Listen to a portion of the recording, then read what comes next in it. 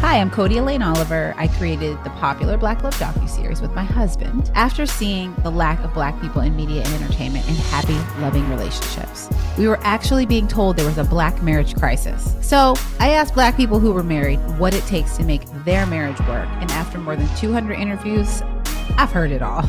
So buckle up and enjoy getting the full story directly from the couples themselves. This is Black Love, the Interviews.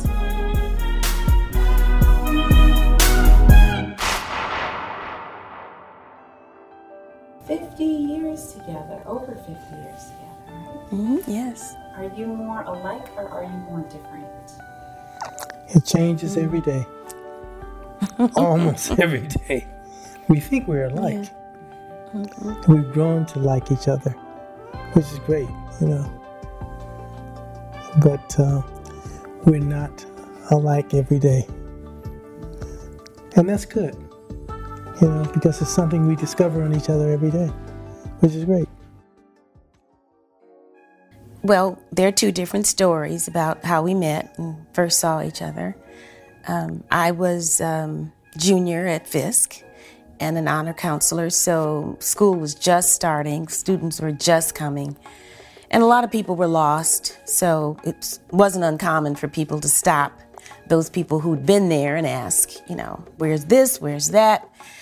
And so I was coming out of the cafeteria, and here was a guy who obviously had just bought this Meharry jacket, obviously because it had the folds in it. You know, it was not anything anybody had ever worn before. And all the guys with him had brand new jackets. And he said, I'm lost. I'm a freshman at Fisk, and where's the men's dorm, or something really corny and silly. And I pointed to it and I walked on. You know, because obviously they were there to see who was there and be very cool. And so that's the first time I laid eyes on him. I paid absolutely no attention for 1 year because he kept coming at me like, hey, baby, you know, and that was not acceptable, interesting, and very typical of all the other guys in that area. And there were just so many students and so much activity, and everybody was trying to hook up. And I wasn't interested in that kind of guy. And the reason you weren't interested is? He was too old. And you had a boyfriend.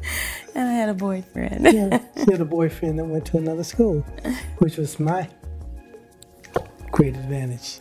So I told Gail, and I said, you know, she wouldn't say anything to me. She wouldn't date me. So I said, there must be a way I can do this without causing any problems. So I found her walking from the cafeteria with her girlfriend, and I asked them would they like to go to lunch, knowing that the food in the cafeteria in school colleges was just horrible. It's like mystery meat and something else, you know. So I didn't look at her girlfriend. I looked directly into Gail's eyes and asked the two of them would they like to go to lunch. So the girlfriend got the hint, and they both said yes, but she said, why don't you go? I'm going to do something else. And I was shocked because Gail got in the car and we drove off to Deborah's, which was a very wonderful place up on a hill. Mm-hmm. And that's significant about Nancy Wilson, because when we were there, I said, let me play some music for you. And I went over and I played I Want to Be With You by Nancy Wilson. Mm-hmm. And when I came back, Gail was thinking, I was literally shaking in my chair. I said, what would you like to eat? She said, I'm not hungry. And I knew that was a lie, but I ate cheeseburger, French fries. I gulped down everything. So I took her back and I asked her would she like to go out again. And she said, well, she had a boyfriend. I said, well, too bad, you know, he's not here. But she said she did have a boyfriend and she was going to visit him at homecoming. Yeah. So anyway, that's not quite the way it happened. Right, that's exactly the way it happened. Right. It took a year for him to realize that the hey baby approach wasn't working. So when he did see me come out of the same cafeteria, I was really hungry. And my friend and I were trying to scrape together about a quarter, literally, to go and buy some crackers. It was just that bad. And when he saw me, he stopped his car, he got out, and he said, excuse me, my name is Lewis Wyatt. And, he did it the way he should have done it in the first place and the way he knew how to do it. But he didn't want to take that time, and I think, trial and error. So that was a year later from that first time. And we were hungry and we were going to go together. So I figured, we're just going to go to have lunch and she's going to go. I'll be fine. And then she backed out. And I thought, oh my God, what am I going to do? My eyes told her to do that. So I figured, he seems tame. We'll just have lunch. And he took me to this place really far. So I was nervous. And then when he played that particular song, I realized, he had a purpose, and that scared me. So, when did you shake the boyfriend? Oh, that's a story. That's a story. Don't tell that story. Yeah, I gotta tell the story. That's a good story. So she told me that she was going to wait. I asked her to go on a date, and she said she wasn't dating because she had a boyfriend. And I said, but he's so far away, and I'm sure you're lonely here. She said, I'm not dating. So I hooked up with her roommate. I found out who her roommate was, and I told her roommate that I'd like to go on a double date with her roommate, which was Gail. And her roommate, I had investigated, had no money, no car, or nothing, so she was ready to go. So she hooked us up. We went out, and Gail told me this was not a date. I said, we're just going out, have some fun. And so after that, she went to see her boyfriend. While she was gone, I went to town and I bought her a necklace and with a pendant on it. And on the back of the pendant, it had Gail Elizabeth Smith Wyatt. As she came back, and I gave it to her, and she said, boy, what are you doing? I said, well, you know what? You don't have to wear it, but you keep it. And if I see you wear it, I know that you're interested in dating. So she took it, and So that was 2 weeks after we went to lunch. It wasn't long. Mm-hmm. When did you wear it? Probably about a month after that. Yeah. He was very driven. He knew what he wanted to do. He was in medical school. He didn't have any money, but he was always very clean. I think he had like 2 shirts, maybe 2 pairs of pants, 1 suit, and 1 heavy coat for the winter. And, he would rotate them. So he always looked, really fastidious. And that was impressive. And I knew he didn't have a lot of money, but he would spend all the money that he had on me. And that made me feel like, this is a guy who has his priorities straight, because that was important for me, that he would put aside all the things that he could be interested in at his age, which was 26 at the time. And I was 18, and so, it seemed like he had all of the right ingredients, and I began to be less scared of him, because my mother had told me all guys want to do is get in your pants. So that's a terrifying message to take to college with you.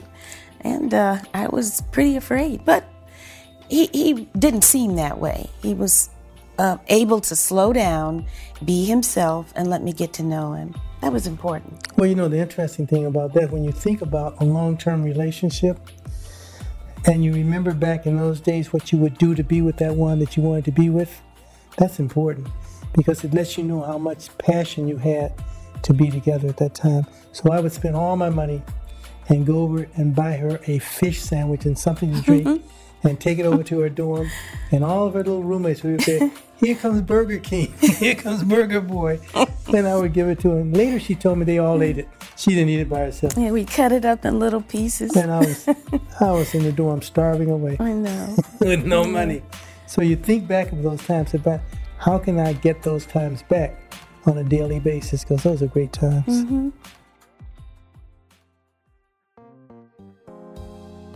When I saw her, she had class, and I wanted someone with class. I knew she was smart.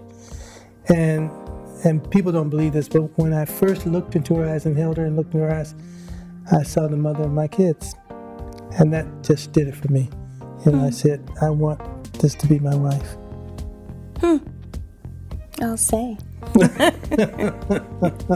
It wasn't long, so it was about not even a year. It was less than a year we got less than engaged. A year. By 11 months, we were married. It wasn't a long engagement. It wasn't a long dating. It was fast, because he wanted to. Well, he was going into another year of school. I was getting ready to go away for my PhD. I had my life plan, And in order for him to get me to stay in town, he knew he had to marry me because I wasn't going to stay in Nashville and, not be married to him. Yeah. So that kind of sped up the whole process. Where did you end up going? UCLA. I did slow down, and I didn't go to get my doctorate I was going to Michigan at the time, and I was all set, everything, and then I met him. So I did change my plans, and then we had our first child in Nashville. So I got my master's instead of my doctorate, and our son was 3 months old when I got my master's degree, and he graduated from Meharry. So we thought we were ready to go. Ready to tackle the world. Mm-hmm. Yeah. With a little baby. Well, I'll tell you a funny story. Let's just sum it up for you. So we actually came back to Los Angeles to get married. And we went back and I found a complex of apartments. And I talked to 4 of my friends and said, let's all move over there off the dorm. They were all married. So we moved over there. So while we were living there, everybody was a housewife except Gail. Gail was still in school and running around. So she didn't fit with that group as much. So she was a little uncomfortable there. So we moved out of the complex over to another complex. It was about 3 doors down. And we met Tom and Jerry. Tom and Jerry were 2 interesting mice who would come out and watch Gail sit and study at her table. And she would scream, and I would go in and run Tom and Jerry away. And I put down mice traps to catch Tom and Jerry. I could never catch those little suckers. We were feeding them. They were getting fat off the cheese I would put in the mash trap. And Gail just accepted them. They were just part of the family. So that was really interesting as we progressed along in our marriage. And so Gail was cooking the traditional Los Angeles stuff. Tacos and enchiladas. And I was getting fat. And we were struggling. I remember, in my senior year, I said, Gail, I can't study anymore. We had pediatrics, that final coming up. I said, I'm just tired. I can't study anymore. She said, if you don't get yourself up out of that bed and go study, we've got a child, and we're getting ready to go out and fight the world. I got some tea, and I got up, and I studied, and I actually got an A on that final, which was interesting. So I knew then this was my partner. She made me. I think it was a lot. It was a lot of living from somebody who'd been very protected, and I was not poor when I got married. That was the poorest I'd ever been. I absolutely was just amazed at what you can do when you have no money. But we had a lot of dreams. We shared that part. We were very committed to our professions, and we were committed to each other. And I think, it was okay. We popped popcorn so we'd fill ourselves up. We never ate to fill ourselves. There was never enough food. And everything went to our baby, to make sure he was okay. But it was a lot of living, and I don't think I even had time to breathe. I was determined. In those days, they didn't like pregnant women to go to class because they thought it was a bad example for other young women. And I just thought, well, I'm married. Well, what do you want from me? So a lot of people didn't speak to me that had known me in college because I was at the same place, same school. But I just, I was lonely. My friends wanted to see me, but they had no car. So Louis would go and pick them up, and he'd tell them to be on the corner, and he'd pick them all up and bring them to our little apartment, and we'd laugh and talk, and I could be myself again, and then he'd take them back to the dorm. And so it was so hard. I was too young for the other married women, and I was pregnant with the undergrads and the other students. I really didn't fit in. But not fitting in became a template for the rest of my life. I really never have fit in. I've always been different in terms of what I wanted. In the social clubs in Los Angeles, the women were very different from me. They weren't working usually. If they were married to a doctor, I wasn't interested in talking about clothes and shoes and whatever. I wanted to talk about what I'd read or what I was doing or what my work was involving. And after we talked about the children, I had nothing else to share. So I got used to being by myself and having my little friends, but not necessarily around me. And that just was something that I used when I was at UCLA. It didn't fit in there, only African American to get my PhD at that time. And certainly they didn't understand how I could be married to a doctor. Why was I getting a PhD? What was I going to do with it? It was like a hobby. They didn't understand. I had my purpose. So, we've always stayed on course. He did what he wanted to do, and I supported him. He supported me while I did what I wanted to do.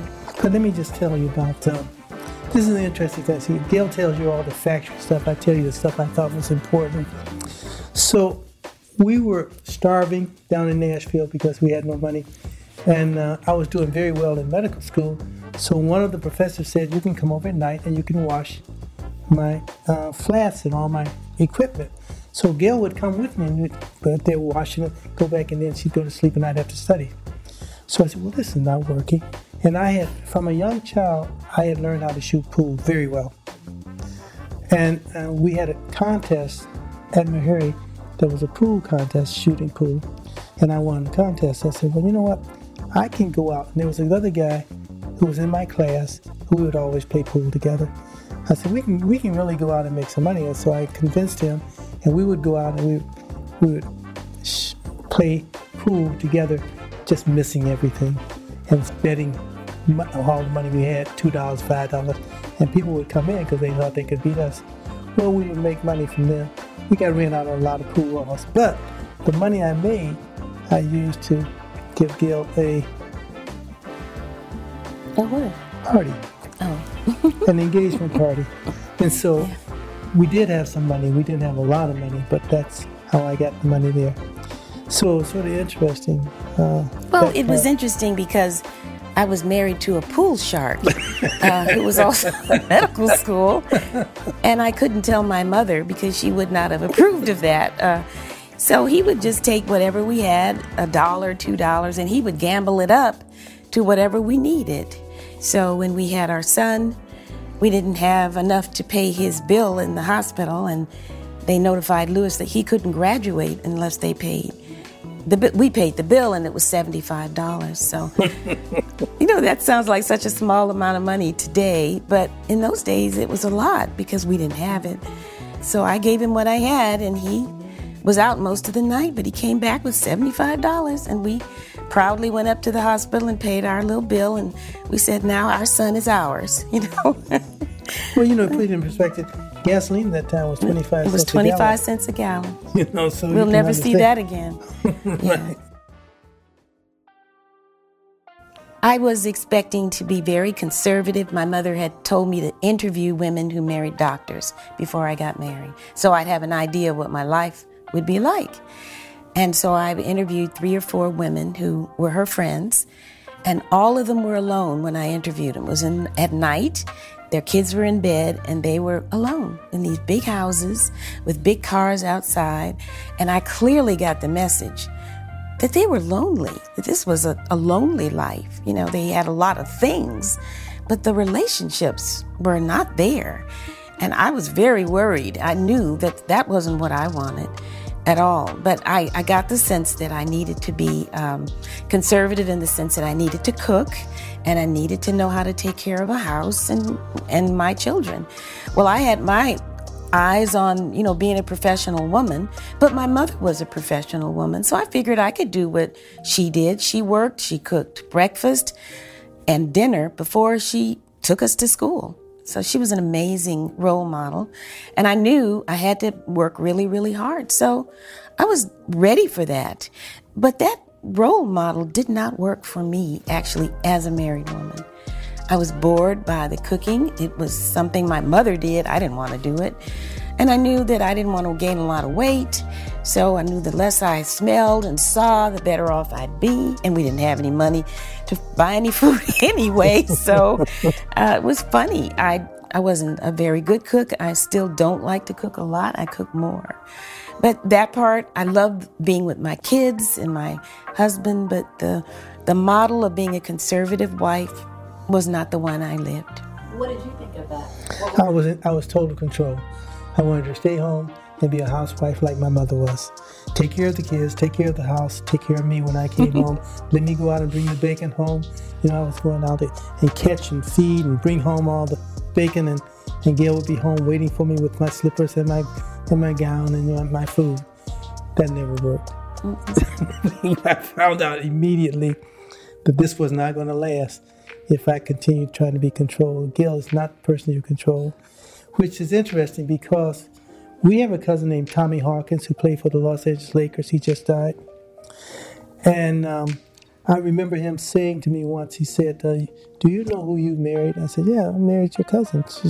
She's wonderful. He said, let me tell you about who you married. So we were little, we were in Gary, Indiana, and we were in this large lot, and we would play, all the cousins would get together and play baseball. And of course, Gail was the smallest one there. And so when she would come up to bat, and we'd pitch and say, okay, now take it easy on her. Don't throw the ball too hard. She's not going to hit it far. So people in the outfield were sitting down. He said, Gail swung that bat and knocked the ball over the fence. And they watched it. She rounded it. He said, you have no idea who you married. I said, well, I'm going to find out. I'm definitely going to find out. So control was not an issue. I was not going to be able to control this relationship. I had to share this relationship. And I learned how to do that. When I was going through my internship and residency, and I was one of the 15 physicians in the country that was selected to go to NIH, and so I was at the University of Maryland rotating through NIH, and I said to Gail, this is great because now you can stay home. We're in Maryland. And Gail said, I don't want to stay home. So Gail went out on her own and got a job. And she got a job as a psychologist. Mm-hmm. And she called me one day and she said, I can't find my car. Well, it had snowed while she was at work. And although she knew approximately where she had parked, she couldn't find the car because it was covered with snow. So I said, aha, I can exhibit my control now. So I drove down there, wiping off all the cars, and I decided, you know what, this is not what I want. She needs to be able to control her life. She can find a car. I don't have to come down there and find a car. And from that moment on, I said, you're on your own. You can do what you want, and she has. So that was interesting. Can you imagine going through as cold as it is in Maryland, pushing that snow off every car, trying to find the right car? But I think it didn't take long to realize that if I was going to be happy, I needed to be who I was. And I was young to get married. And I think the only way it could work is if he was able to allow me to be who I was and to grow up. So I literally grew up in marriage. And then I became a different person than he met initially. I wasn't insecure. I wasn't so afraid. I knew what I wanted, and he needed to back off and let me control my life. And it wasn't a matter of letting me, really. It was a matter of accepting the fact that I was going to be a very strong person. I was a strong person when he met me. I was just young. And I think that realization was painful because he was more like a big brother and a dad when we married. And I guess I needed that, but I didn't need it long. But that strong, confident, reliant person is the person that attracted me. And he was always that. He just needed to realize the control issue was not working. So I had to take off my hat when I came home and learn how to share things. So I don't mind washing dishes. I don't mind sharing the household duties. I don't mind cooking if I have to cook. And that was something new for me. My dad never did that, ever. He'd come home and he'd everything going for him. And I realized that, my happiness was not my dad's happiness. Mm-hmm. I had to make a new happiness for myself and with Gail. And if I were going to be happy with Gail and we were going to have a long-term relationship, I needed to know how to share and let go and relinquish the control over her. And I did. And it wasn't painful. It was easy. I thought it was going to be painful. I said, I don't want to wash any dishes. I don't even want to take out the garbage. But I did all that, And now I clean up, I wash the dishes. I come home early, I'll cook, there's food here. So it's a great life. We have 2 things that we do together that's really nice. We do Pilates together twice a week. we walk most of the time together to walk the dogs. We have 2 dogs that were left by my daughter, and so we take care of them. And I don't walk every morning because I get up and I make excuses and I say I have to go someplace. But I do walk with Gail, and it's wonderful because then we have a time to enjoy each other and talk to each other. And interestingly about a relationship, it's not a smooth ride. There's ups and downs. And then you get to know that person who you're with on a different basis. And let me tell you something, women can change every day. They can be one way today and tomorrow they're a different way, and it's so amazing that if you talk to them and you listen to what they say, then you understand the changes that they're making. And you either have to accept them or not. I think one of the things that we both had to learn was that you should communicate all the time with your partner. My parents didn't talk a lot to each other when they were upset. And I think that was a bad model because actually when you're upset, you really need to explain what is it that you're upset about? Where did the other person go wrong? How can they mend the fences? What needs to change? And I think we had to learn how to keep talking to each other. And when I have a problem, I have to communicate with him. I want you to listen. I don't want to hear you prescribe a medication on script. This is not a medical problem. I just want you to listen. Because he would try to fix it immediately. Well, you need to do this. I'm going to fix it. I just want you to support me. Or I wanted to know, what did he think? If I want to know what he thinks, I have to say, listen, now I want your feedback. I want all positive feedback first, and then I want to hear the constructive criticism. So I would literally tell him how I can hear him. If he just starts in on me like he does at the office, like I'm a patient, I can't hear that. And so you really do have to make those adjustments when you walk in the door. And I know I have to do the same. He's not my therapy patient. He could be, but he's not. And whatever little gem I've got for him, he's got to not know it until he can hear it. Well, but that's the reason I laugh about that is because if I come home and Gil wants to tell me something I really don't want to hear, we have this deal to say, okay, park this in the parking lot.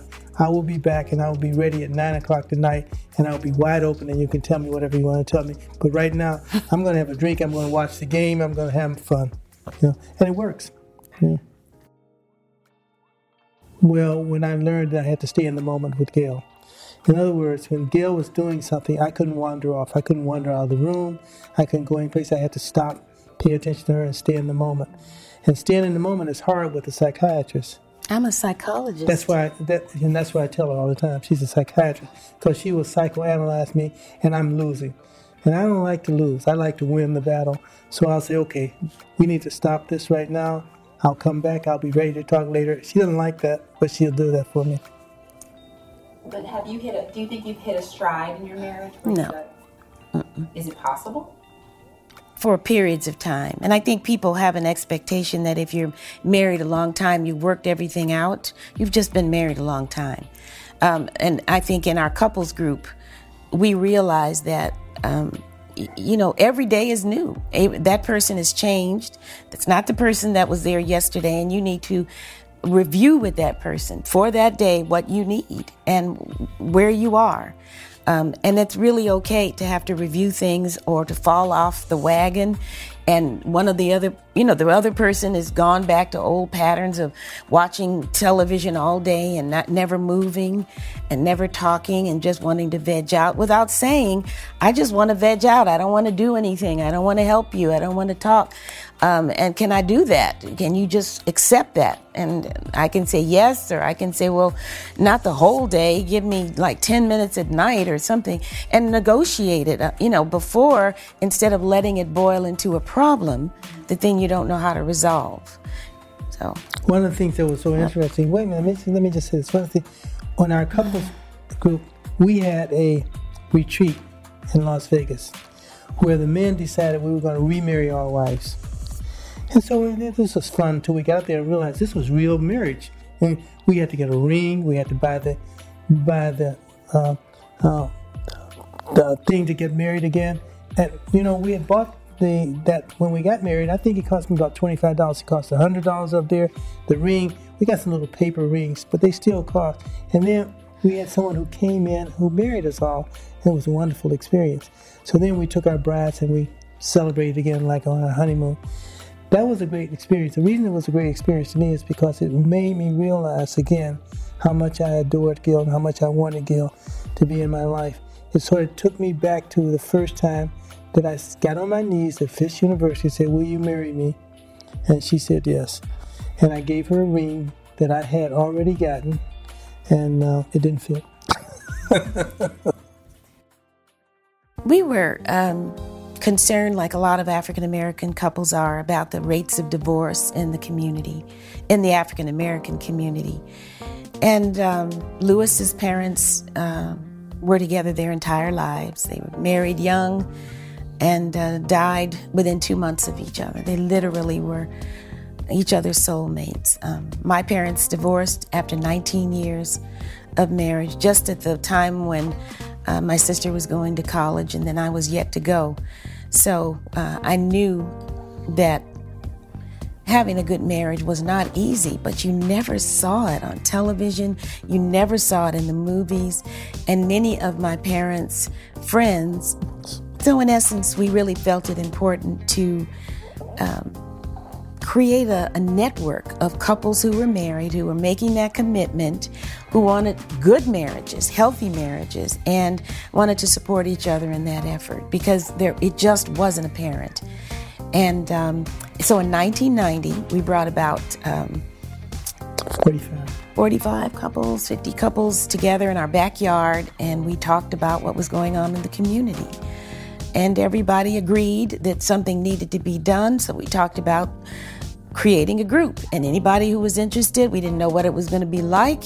All we knew was that we needed to do something, and that marriage was that special that we thought we had to fight for it. And we wanted to be good role models for ourselves, for our children, for our community. And people signed up. So we had no clue as to what this could be. But then we brought those couples together and we created rules around who was going to be in it, how long you had to be married. At that time, it was 3 years. And all of the couples, I think, were African American, maybe except one couple. We couldn't even figure that out. And maybe today we'd do that differently. Maybe both don't need to be African American. That may not be the most essential part of it. But the important part was that it wasn't done anywhere. And all the couples were really, really excited about what we could make this.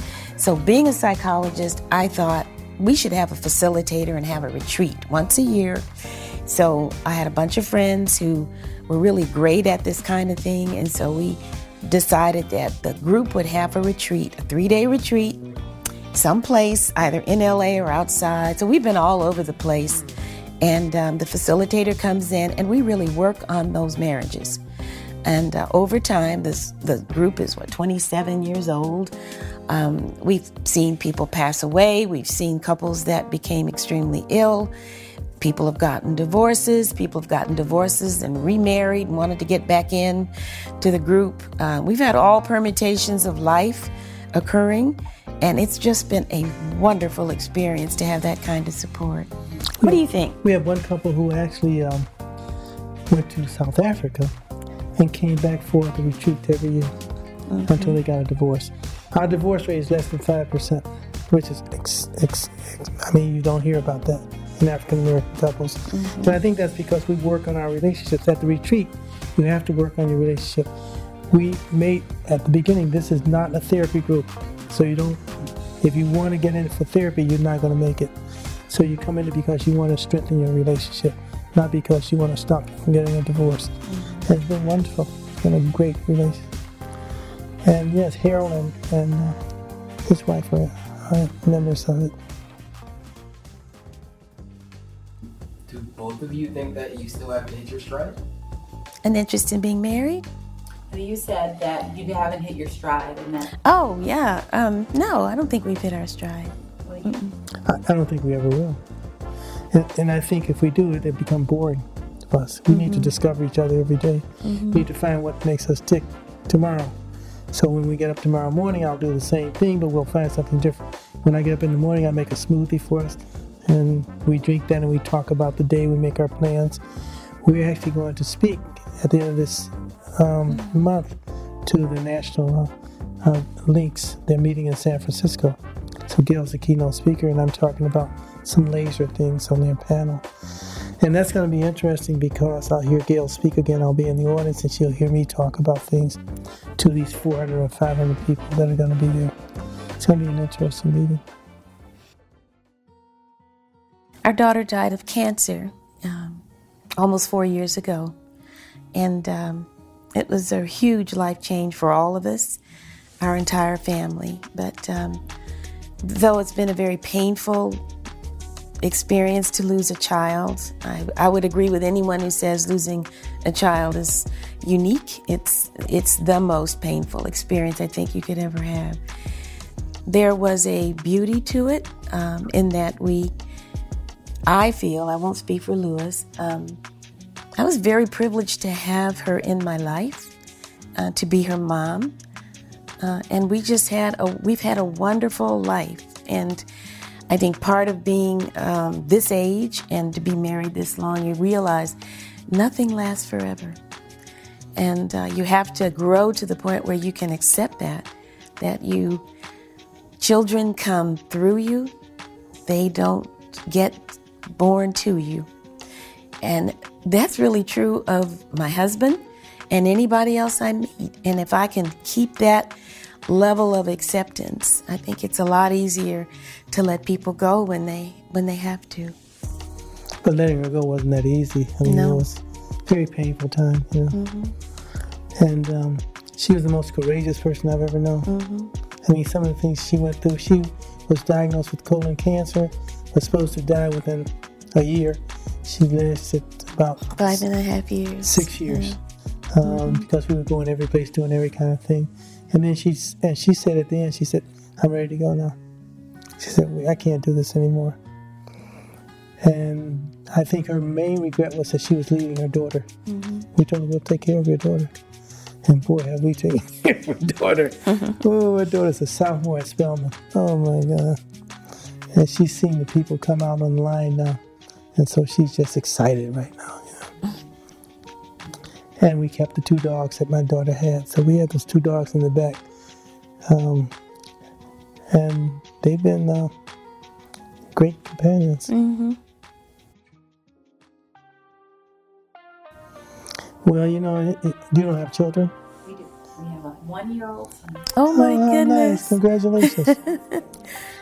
Well, one of my close friends just died. She was an OBGYN, and I was at a memorial event for her, and that's what I said. Part of my speech was that, you know, when we're born, we cry, and the world rejoices. And when we die, the world cries, and we rejoice if we live the right type of life. Mm-hmm. So we're trying to live the right type of life all the time, and that's what we're trying to give to our granddaughter. You know, you need to live the right type of life so that when you die, the world will cry.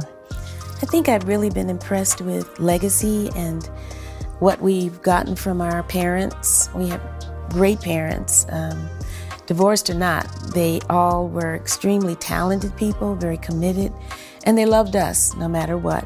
So while marriage is great, it's not great for everyone, and it's not great for your whole life.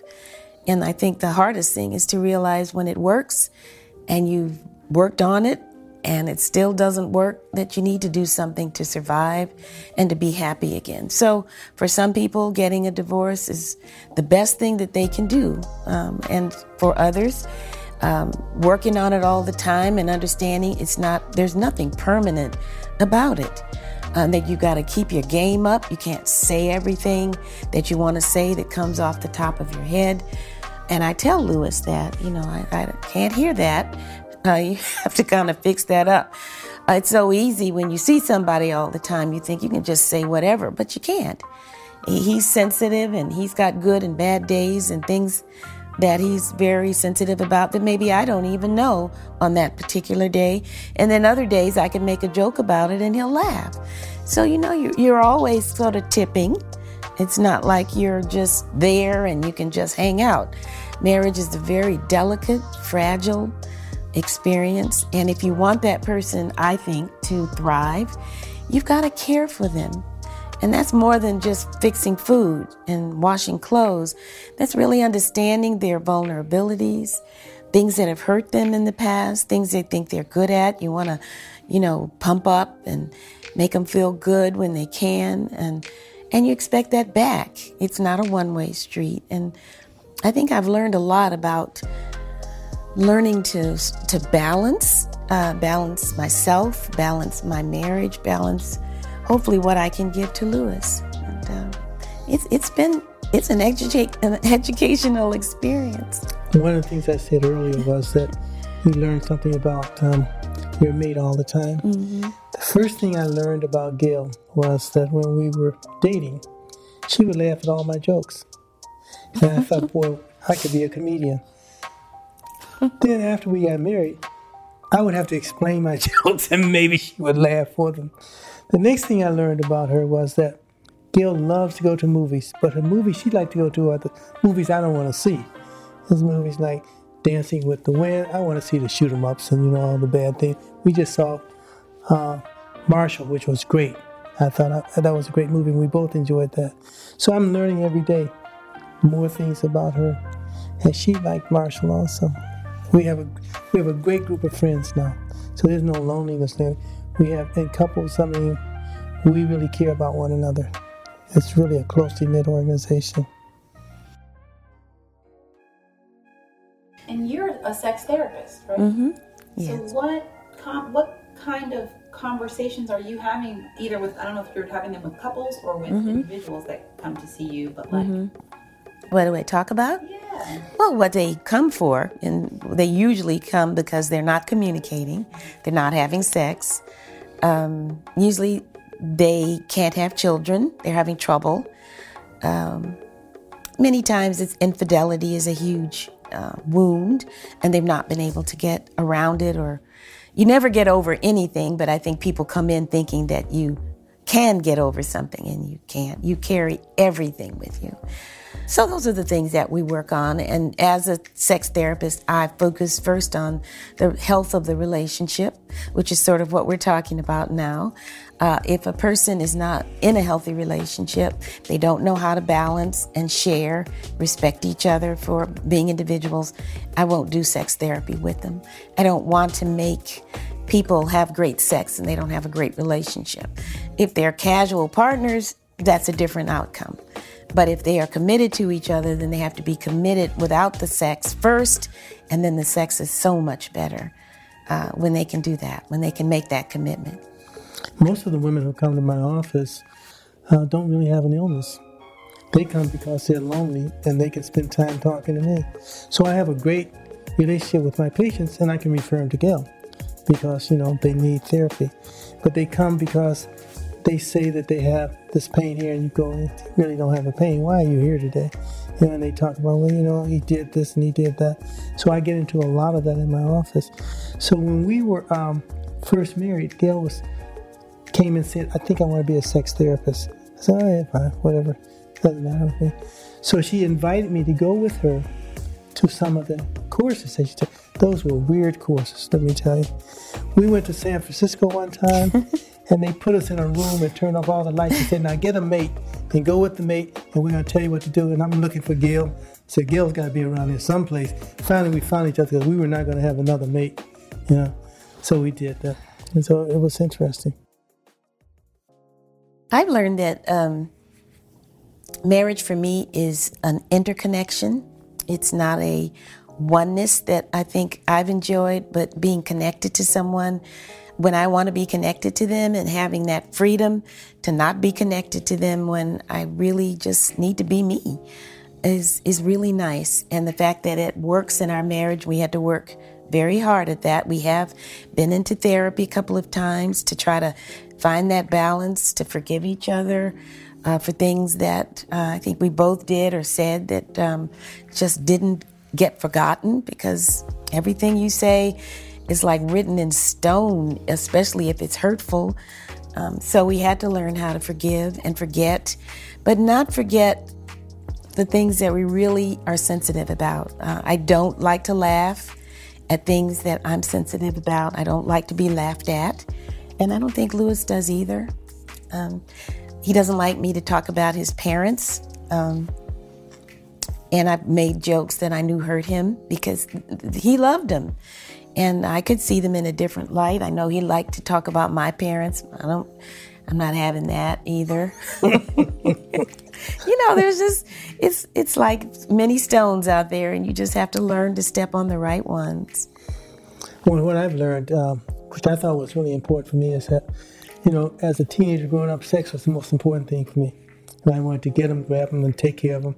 And then I learned intimacy is even better. Mm-hmm. And one of the things that we talked about in couples was beyond intimacy.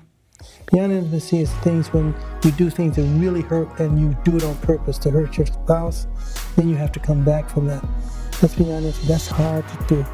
So you got to get the closeness in there, and closeness doesn't always include sex. Mm-hmm. But it does mean that you have to understand that person and know that person, and you have to be able to get under that person's skin so that you're close enough that they can accept you the way you are. But not get on their last nerve. Right. There's a difference.